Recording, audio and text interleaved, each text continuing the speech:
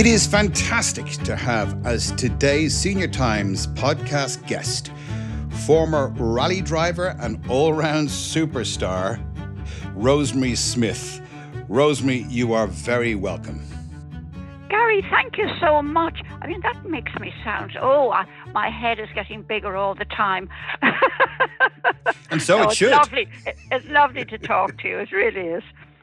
And it's lovely to talk to you, Rosemary.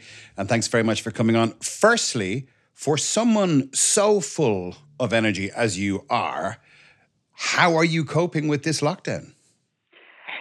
Well, sometimes with difficulty, other times not. I mean, I have the newspapers, I have television, I can go for walks, I can have a little glass of wine now and again. You've got to think positively and just think. And like most other people, we're now in spring and my little snowdrops are popping their heads up and my daffodils are popping their heads up. So I say, we're looking into something special now.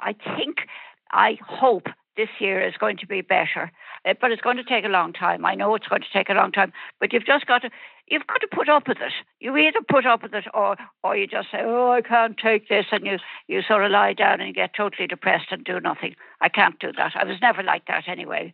But, it's just one of these awful things that's happened to so many people, unfortunately, and so many of them have passed away. But, at the moment, I really don't want to. I have too much living to do still. Okay, so you are optimistic. I am totally optimistic. Yes, I am totally optimistic. But, Gary, I'm very lucky because I don't mind being on my own. I mean, some people, they just can't bear it. They go off their rocker. But I don't. My dad was exactly the same. He could sit and read a book or, go and play golf or do something by himself. He was never one that needed people around him. And I think I'm exactly the same because even when we were rallying all the time, when you are going on a long distance event and there's only you, the car and your co-driver, you don't talk to your co-driver. She will say, left, right, straight on, whatever the case may be. But there's no sort of chit-chat. And because of that, I always sort of felt, well, this is it. I like this. I like the solitude of it. And that was one of the reasons I loved rallying. Now, before we get to your many adventures in the world of rallying and so on, Rosemary, just tell us a little bit about your background. You alluded there to your dad and so on. Tell us a little bit about that. Oh, well, my dad had a small garage in Rathmines years and years and years ago. He went through school, Wesley College, and he was to go through college, and his parents wanted him to be a doctor. And all my dad wanted was cars, to play with cars and to work with cars, which, much to the absolute horror of my grandparents, he did. And he opened a small garage in Rathmines, and of course, remember, in those days, there weren't very many cars. So cars had to be repaired all the time because they were forever breaking down. But Dad loved it. And he had this garage. We lived in so many houses. I think I've lived in 17 houses all through my growing up life. Because my mother, 17. I think she should have been a nomad. I really do. Because she'd just get one house and do it up beautifully. And then she'd say, oh, John, I saw this lovely house. And it's out in somewhere, Dundrum or somewhere. And I think we should look at it. And we'd go and see this wreck of a place. So we'd leave our lovely house in wherever it might be. And we'd move into this wreck. And then they'd do it up themselves. I mean, in fairness, they did it up themselves. And we just did this. We moved and moved and moved. And I just vowed when I left home and I eventually got married and one thing and another that I was not going to move. And in all my life since that, I think I've only lived in 3 houses, which I'm quite happy to do. I just like, when I come home, shut the door. I like to come in and be able to sit down and, do whatever I want to do without having to sort of put paper over the windows because there were holes in them and this sort of thing. And I hated it. So anyway, that was the start of my life. And then I went to Loreto Abbey in Rathfarnham, the Beaufort, the day part of it. And the nuns were horrible, absolutely and completely horrible. And when I was 15, the head nun wrote to my father and said, come up here, I want to discuss your daughter. And my dad, who was a Methodist, we were all Catholics, he went up and he said, more or less, yes, madam, what can I do for you? She said, I think your daughter is stupid. That was too much for my father. So he said, that's the end of it. And he just dragged me out of the school, literally, and said, I'm not having anything more to do with you in that school and so on. Because in the school, now this is how bad it was. The nuns, we used to have catechism, you're probably too young to remember that sort of word, but the nun who was teaching us that told us anybody who was not born a Catholic went straight to hell. And the thoughts of my adored father going straight to hell was too much for me. And yet I couldn't tell them when I went home, and then I couldn't eat, and then I started to lose a lot of weight. Now, I was only 8 at the time. And then, I eventually broke down and I told them. So that was another sort of nail in the nuns' coffins, if you like. But but then my father, and then the nun wrote to him when Daddy took me away and said, Mr. Smith, I didn't mean she was stupid. I mean she was stupid because she wouldn't use her brains. And right. I had no interest in schoolwork. Now, I regret it now. I will say that, Gary. I do regret it now because there are things I wish I knew about, and I wish I was much, that I had read more, that I had learnt more. I can tell you a lot about, Europe and the various places because we travelled all the time when I became a works driver. But I would like to have known more. And people have said to me afterwards, well, why don't you go back to college now? Or why don't you?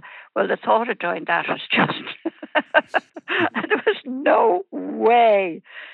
Can I ask you, Rosemary, you were obviously very close to your dad, and it was your dad who taught you to drive, isn't it? Wasn't it? Oh, yeah, Dad, we had a field up in Old Bawn, up near Tala, and, I was very young. I was about 13. And because he had all these old cars down in the garage, and he said, you must learn how to drive and you must learn how to swim. So he brought me up to the field, which is great. It's a great learning place and especially when it was wet. And he kept saying, go on, go faster, go faster. Now, and he'd tell me exactly what to do. Don't use your brakes, drop it down a gear, do this, do that, which stood me in very good stead afterwards.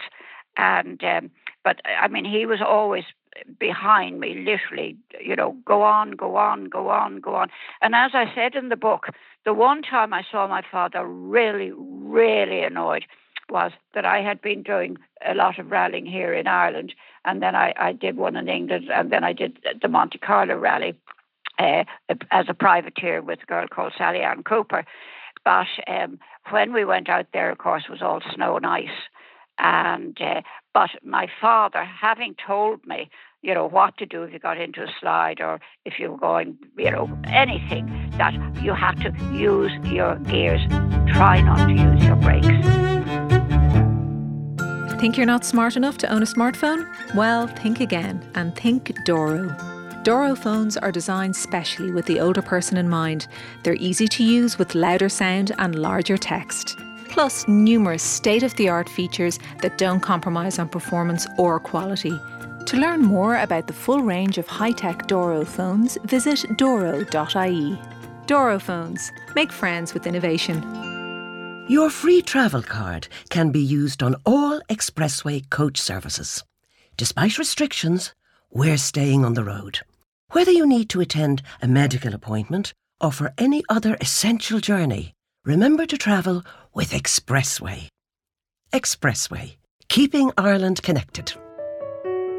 If you're enjoying this podcast, why not subscribe to Senior Times, the magazine and website for people who don't act their age?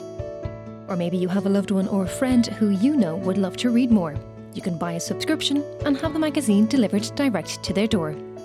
To subscribe to Senior Times, visit the website at seniortimes.ie and like us on Facebook at facebook.com/Senior Times. Rosemary, can I ask you, how did you actually start getting into rally driving? Because you were working as a dress designer, weren't you?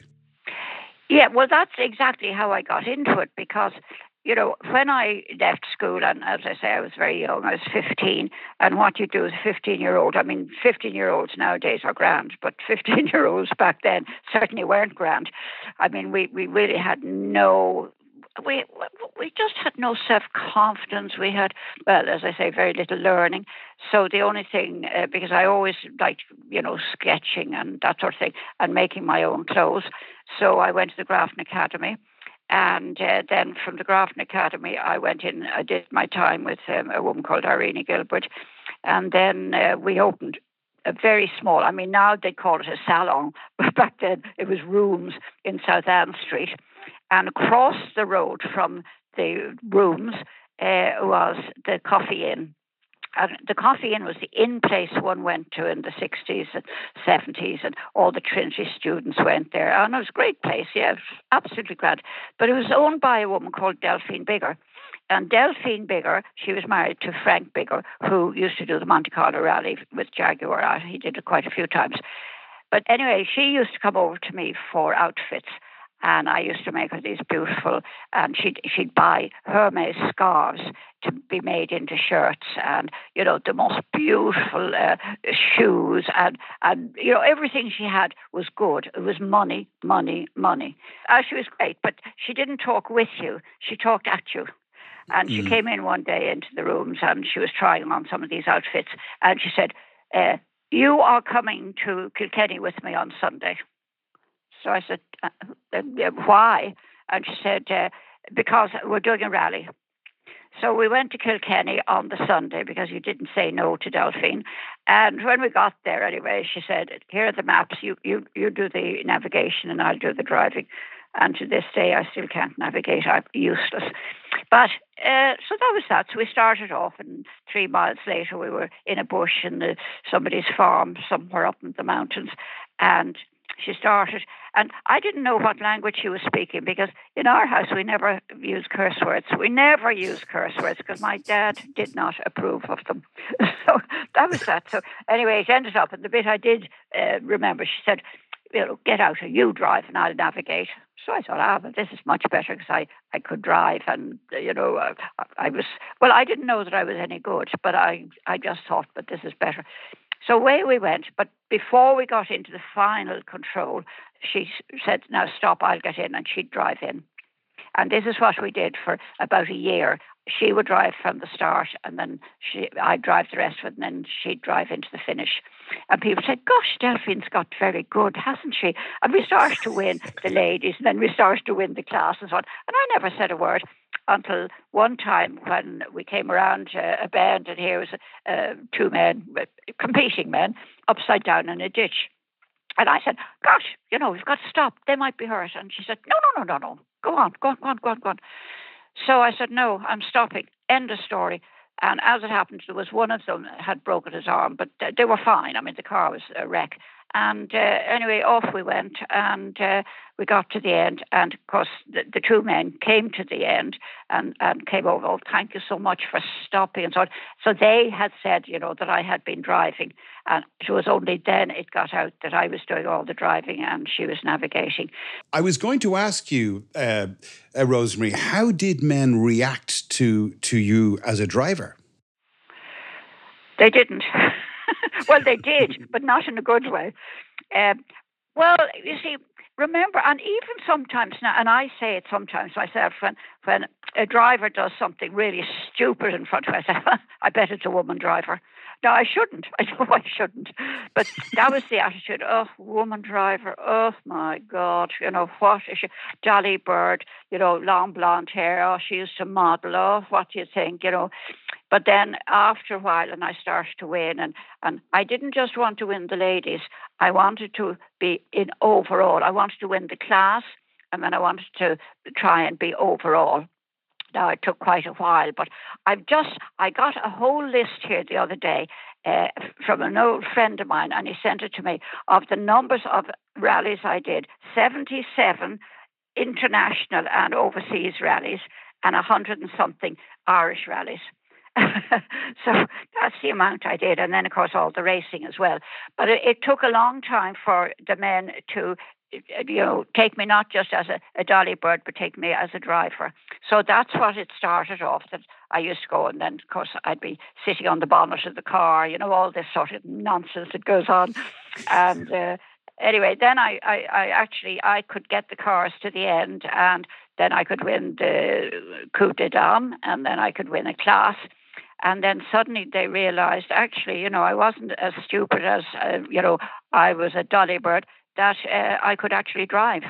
But initially it was a hard thing to overcome, because they had no regard, because I was a woman driver. And as I said, even myself, I say sometimes, must be a woman driver.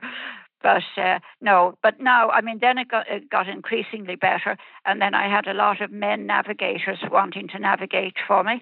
And that was a big plus as far as anybody was concerned. This is in the smaller events now. I had to have a girl with me always in the internationals.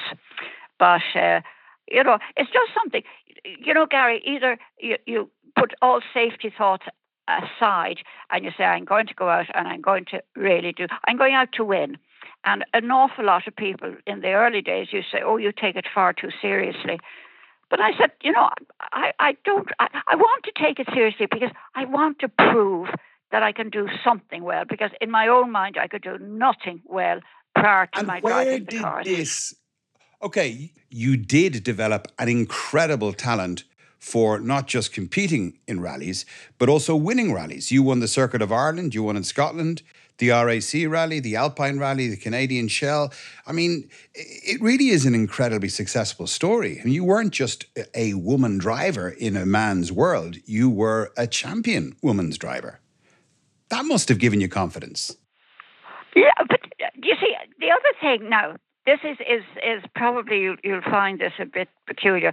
Even after we won the Tulip Rally, and that was, and Elizabeth Taylor and Richard Burton were there, and there was great excitement. I didn't think back on it at all. I was thinking, now what's our next one? Our next one is the Alpine, and then it's the Tour de France. And this is the sort of way I never, ever, ever look back. Now, Rosemary, you were married throughout quite a bit of your career. How did your husband react to it must have made for pretty strange dinner conversations about your rally driving. How was that? Dreadful. One word, dreadful. He didn't appreciate it at all. Now, I was driving when I met him initially, and he thought this was great, going out with somebody and people knew me and so on and so on and so on. But then, he was unfortunately terribly jealous. And then, I was away an awful lot, because we did the reconnaissance trips, and then we'd come back and then we'd go out and do the event itself. 1 year, I suppose I was away about 7 months of the year.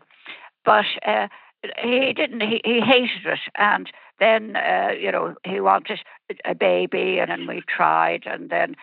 So anyway, I lost 3 babies, one after the other, pregnancies, I should say.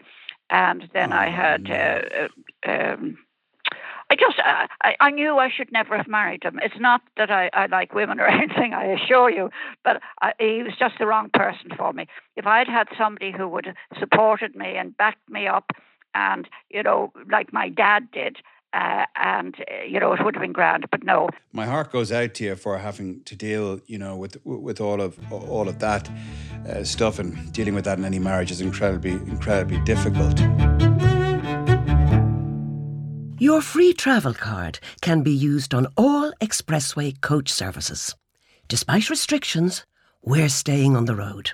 Whether you need to attend a medical appointment or for any other essential journey, remember to travel with Expressway. Expressway, keeping Ireland connected. Think you're not smart enough to own a smartphone? Well, think again and think Doro. Doro phones are designed specially with the older person in mind. They're easy to use with louder sound and larger text. Plus numerous state-of-the-art features that don't compromise on performance or quality. To learn more about the full range of high-tech Doro phones, visit doro.ie. Doro phones. Make friends with innovation. Rosemary, could you tell me a little bit about the London to Sydney rally? Because you ended up going up the Khyber Pass, didn't you? Well, you see, that was another thing that my dad told me, that if it won't go forward, it'll always go backwards. But I'm jumping ahead. London, Sydney was 12,500 miles. And it started in London, and we went down to Dover and across into Europe. And then we went right across Europe and down to Istanbul. We drove right down then, of course, to Afghanistan, Pakistan, India. And then we got the ship from India down to Bombay. But it was when we got into the desert in Afghanistan, and the car had been running particularly badly, and one of the pistons had gone, and then another piston had gone, and then it suddenly decided it wasn't going to go any further. Now, unfortunately, I had a French girl as co-driver. I did not pick her. It was the competition manager for Ford. But on that particular stretch, it was so hot. It was boiling. And the next thing, the car just decided it wasn't going any further. And we were sitting there, and this girl with me, and all she wanted to do was to manger and fatigue, and she wouldn't speak English. Now, she could speak English, but she wouldn't. And she didn't drive because she didn't like right-hand drive cars. Oh, that was a disaster. But anyway, the next thing I heard, whoosh, whoosh, whoosh, and out of the sand dunes came these men. There must have been about 20 of them on camels with the robes and the, and I thought, oh my God, what's going to happen next? So anyway, they sort of circled the car, and camels are big things when you're sitting down in a low car. And anyway, so they came around, and then they said one of them got down off his camel, and white robes and very tanned. Well, obviously they were coloured. And anyway, and he said in the most perfect English, he said, "What are you ladies doing here?" And I thought, my goodness. So anyway, that was that. And I explained because this Lucette, she was the French girl, and all she was doing was crying and crying and crying. And that didn't help matters. So he said, "Oh, you have broken down." And then they took my bracelet and my earrings, and luckily I didn't have my rings on. But anyway, they took everything they could take. And then he said, "What else have you got?" Now, in the back of the car, I had little cans of oil. And this was given to me because the manager said, "Well, if it starts to go funny again, just fill up the engine again with oil." Now, don't ask me what that did, but anyway, it didn't do much good. So we were there, and it was getting hotter and hotter. And so I got out of the car, and I went around to the back, and all I had, as I say, were the cans of oil. So I gave them the cans. Of course, they thought it was Coca-Cola or something, and they ripped the little tops off the cans and started to drink it. And of course, with that, they were sick all over the place. And then they got really annoyed, and they were banging on the bonnet of the car. And I thought definitely we'll be in a cauldron somewhere for lunch next Sunday. But luckily, with that, we heard it's like shots being fired. And anyway, the two English, they were lovely. One was a major, and one was something else. And they came and they stopped. But when they stopped and they said, "Are you all right?" And, I looked around, and the camels, the men, everything, they were gone. They just were gone.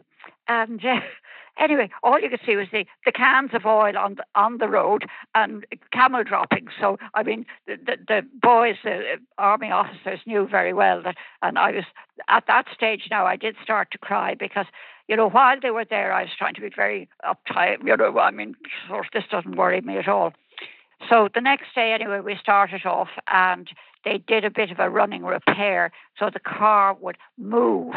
So anyway, then we got to the Khyber Pass, and we started off up the Khyber Pass, and it went chuk, chuk, chuk, chuk, chuk, and stopped. Now, we'd only gone about a mile, I suppose. So again, my co-driver, "Oh, what are we going to do? Oh, we will give up. We go home. No, we will not go home." So I reversed, I just freewheeled it back down to the start, turned it around, put it into reverse, and we reversed. I think it was something like 73k right over the Khyber Pass. And I tell you, I have some cartoons here of some of the locals sitting on top, of rocks on the Khyber Pass saying, I knew women were bad drivers, but, this is ridiculous. And, but we got over the top. These stories almost sound too bizarre to believe. You must have had absolutely no fear for your own personal safety. I mean, did you see it as courage, Rosemary? No, I saw it as something I really loved doing. And as long as I could go, as long as the car kept going, I'd keep going under any circumstances. Did you like danger? No, it wasn't danger. No, it wasn't danger, Gary. It was something that if you are going to do it, you're going to do it. You can't think of the danger. You can be apprehensive. I mean, before an event, don't talk to me. I mean, I just couldn't talk to anybody. Not out of fear. It was like when I went out to drive the Formula One car. That was only 2-3 years ago. And I couldn't talk to anybody before because I wasn't worried about crashing. That didn't come into my head. I was worried about making a fool of myself. And if I had crashed or done something stupid or blown it up, then people would say, well, I mean, at her age, what do you expect? I mean, but it never dawned on me. And once I got into the car and I got it going, because just before I went out on the track, one of the mechanics said to me, of course, Jeremy Clarkson, he stalled it and stalled and stalled it. And the trouble with the Formula One car, if you stall it, then they have to get the batteries out and plug you in again and so on and so on. And I thought, no, I can't do that. I can't. So anyway, here I was and away I went. And once I got going, I was grand. But it was exciting. And, I'm just looking for something else to do now. I really am. I don't know what I'm going to do next, though. Neither do I, because the life that you've had is quite extraordinary. And you did become the oldest woman to drive a Formula One car at the age of 79. No, Gary, the oldest person, man or woman. You are the oldest person, man or woman, to drive a Formula One car. Tell me, what is it like driving a Formula One car? It's hair raising because I like to see where I'm going. And with a Formula One car, as you know, you've got to get in and go down and down and down and down. And I kept saying, because I'm very tall and I'm still very tall, they kept saying, down further. I said, but my toes will be out the front of the car if I get any further down. But anyway, it was like that. And then, I said, but I really can't see anything. And they said, well, can you see the tops of the front tires? I said, yeah, just about. Oh, you're fine then. You can see where you're going. And that was that. And but the other thing was that the same mechanic, and just before I went out, he said, you see that red button there? And I couldn't because you have the neck brace on and the helmet and all the gear on. And I put my hand out and he said, oh, don't touch that. He said, that's only if you crash and burst into flames, just pull that. That is fantastic. So you had a lovely day and you are an ambassador for Renault. And isn't that how you got into to doing the Formula One car? Oh, yes, because I run a driving school. Well, I did until March of last year, and I haven't worked since, which I am really disgusted and can get no pandemic payment because I am too old. Now, did you ever hear anything like that? But anyway. You're too old to get a pandemic payment. Yeah. But it's okay for you to drive a Formula One car. There must be something wrong there. Yes, definitely something wrong there. But anyway, look, it doesn't really matter. You set up a driving school to teach people how to drive. How does somebody who reversed, 73 kilometers up the Khyber Pass in Afghanistan, how does somebody decide to open up a driving school to tell people how to go around roundabouts? Very, very, very easily, because, if you can reverse 73 kilometers up the Khyber Pass, you have a lot of patience. And I have a lot of patience. And I just love teaching. And I love when I get them and then they go and do their test and they pass their test. That is, for me, that is an achievement. Now, that's what I feel. But unfortunately, you see, I started this school because my sister, when she was married, she lived in America all her married life. And all her children did driver's ed. And I was over there when two of them were going through their driving license, if you like. And I thought, wouldn't that be a great idea here? Because at the end of the day, there are a lot of youngsters, and they always say, oh, it's the under 25s that have most of the accidents and are getting killed and so on and so on and so on. And I thought, well, to do that, to start a school, but it had to be on private ground because they wouldn't have any sort of a license. But I had all the insurance for them. I had the public liability for the place that I taught them out of. The first place was the Ferry House race course around the track there. And then the second place was over in Tattersall. That was right opposite Ferry House. And then when they started building, then I moved down to Goffs in Naas, where I have been for the last long 8 years or something like that.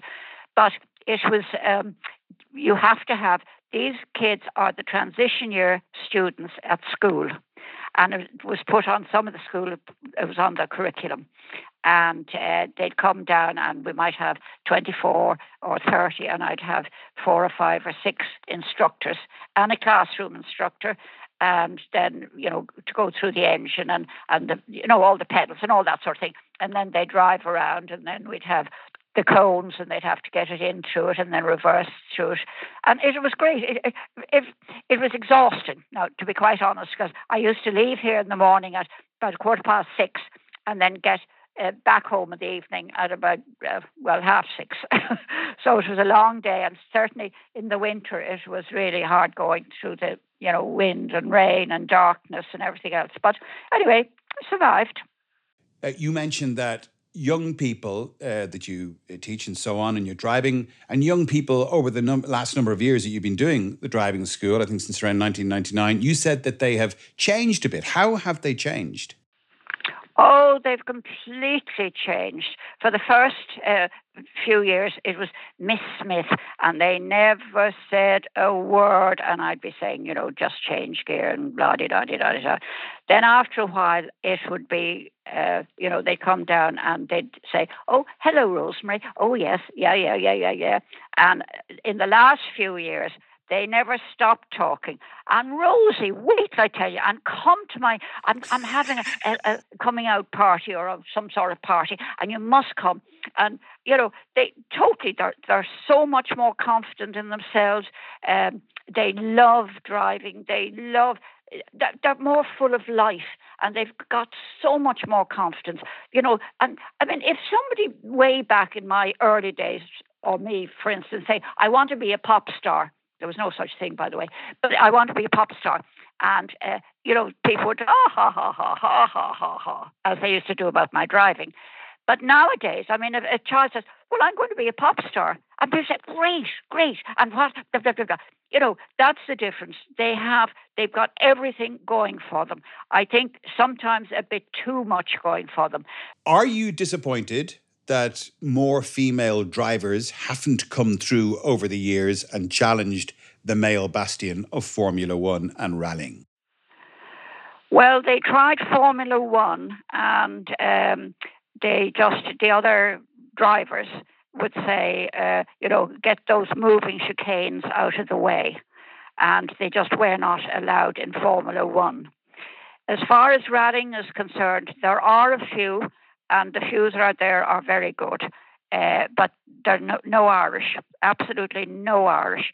There are a lot of Irish co-drivers, navigators, but I don't know. I have been out of the scene here in Irish rallying for a long time, so I don't know. Maybe there are some young girls coming up. I hope there are. It'd be great. But then, remember, Gary, the other thing is that to go rallying initially or racing, you have to have money, or you have to have, somebody who is a sponsor, who is a relation of yours or something, who will give you the money. everything is money nowadays in motorsport. Everything. I mean, even to go into Formula One, if no matter how good a driver you are, you have to bring something like £1 million with you. So it's very, very, very difficult now. You clearly have a lust for life and an indomitable spirit, Rosemary. And I know you're obviously involved with young people, teaching young people how to drive. What is your advice for young people and, in actual fact, for all people? I suppose if somebody's trying to give you a bit of advice, listen. I mean, especially if it's an older person to a younger person, we've been there. We've done these things. So just, we're not talking gobbledygook. We're talking what we have experienced and what we know. And that's all. Just listen. A lot of people in the autumn years of their lives say they regret not taking more risks and adventures. I'm not sure if you could say that. Could you? No, I couldn't. But, I'll tell you, I don't know. What could I have done in this last year? This is what I'm wondering. Is there anything I could have done besides cleaning the house, going for a walk? What I tried, I mean, I can paint, I paint pictures, but not very well. But, I just find it's, just to sit there and paint. It doesn't sort of nothing. It doesn't give me any buzz in any way. I'll tell you a funny thing though that does give me a buzz, and people think I'm absolutely nuts. I love doing the ironing. Would you believe that? I love doing the ironing. Yeah, because I'll tell you why. If you've got any worries or anything like that, and then you put something down on the ironing board and you iron it, and the creases all fall out, and with it all your anxieties and worries they go out as well. And that's something I really, really love doing. Before all this happened, when the book came out, and I used to travel around the country and I go to book sales and all this sort of thing, and speak at various clubs and that I loved getting up there and because I always want to dress up. I always like to dress up and then, put the face on, have the hair done and go down and then meeting people, and a lot of people obviously I'd never have met before. And, it just, I can understand how singers and so on, they must be sort of really down the dumps now because they can't get up on stage and do what they do best. And, that I do. And so many things had to be put off. And even this year now, I was to go to America to drive in a big event out on the West Coast. But that will be off. I can't see that happening. And we were to do another event from London to, I think it's somewhere, Russia somewhere. And then there are a few others. And then there are a lot of events here, which, because they make me honorary president, a lot of the motor clubs. And we were to do, now there's a thing called the Déjà Vu, because the Circuit of Ireland doesn't exist as such. And so some of the original organisers, they got together and they decided they were going to run this event called Déjà Vu. And that was, all sort of in one area now. And everybody that used to rally, and some of them still do, but they'd come out and they'd have these gorgeous cars. And I have a little old Imp, which I've had for years and years and years, but I have a friend who has a Sunbeam Tiger, which is a gorgeous car. It's 1965, and it's got a 4.7 litre engine, so it goes. And he's made it, put power steering in it for me and one thing and another. And it is just what a whiz car. Oh, it's brilliant. So I can drive that anytime I like in events here. There are two questions I want to ask you just very briefly, okay, about your extraordinary, dangerous moments, James Bond moments in the world as well. In Donegal, I think in a rally in Donegal, your navigator was hanging out of the car window attending to the throttle while the bonnet was up while you were still driving. Is that correct? No, she wasn't hanging out the window. She was sitting on the arm, the wing of the car, on the wing with the bonnet up and her hand, because we had told the mechanic that the throttle cable was catching going through the bulkhead. and he hit it with a hammer and said, "There you are," because he didn't approve of me as a woman driver. He never liked me, and I never liked him, but that's neither here nor there. But and he said, "Oh, no, it's fine." And the minute we started on the special stage, and you know the little roads in Donegal, they're humpy dumpy, little narrow, skithery little things, and anyway, and after about, a few hundred yards, and I said to Paul, "And this throttle is no better." And with that, it snapped. So we were left with no throttle. So I opened the bonnet and I said, "Now you sit on the wing and see that you just push that down there." So she did. And we hit one jump. And then, unfortunately, there was another one directly after it. Now, I'm leaning sideways to look under the bonnet, the edge of the bonnet. And we were doing about 60 miles an hour, and I hit the one, and then I hit the other, and it was too much. Poor old Pauline, and she shot up in the air, hit the roof of the car, and back, and rolled down the road behind me. And was she all right? No, she wasn't. She was knocked out, but luckily she had a helmet on. No, I was really very cross with her for falling off. No. Well, we were doing so well. We were third overall, which is up there. It was good. And as I say to you, whenever I fall out of a rally, I'm annoyed. I really am annoyed with myself as much as with anybody else. But I was annoyed with her for falling off the wing. Rosemary, you couldn't make it up, really. No, you couldn't, quite actually. Frankly. No. Just one final question, and your sister may have been a very good-looking woman, but so were you, and you were a model. Did you see yourself as a sex symbol? No. Can I just read you one thing? I just want to do this. Have I time? Yeah, go ahead. Okay. Yeah, go ahead.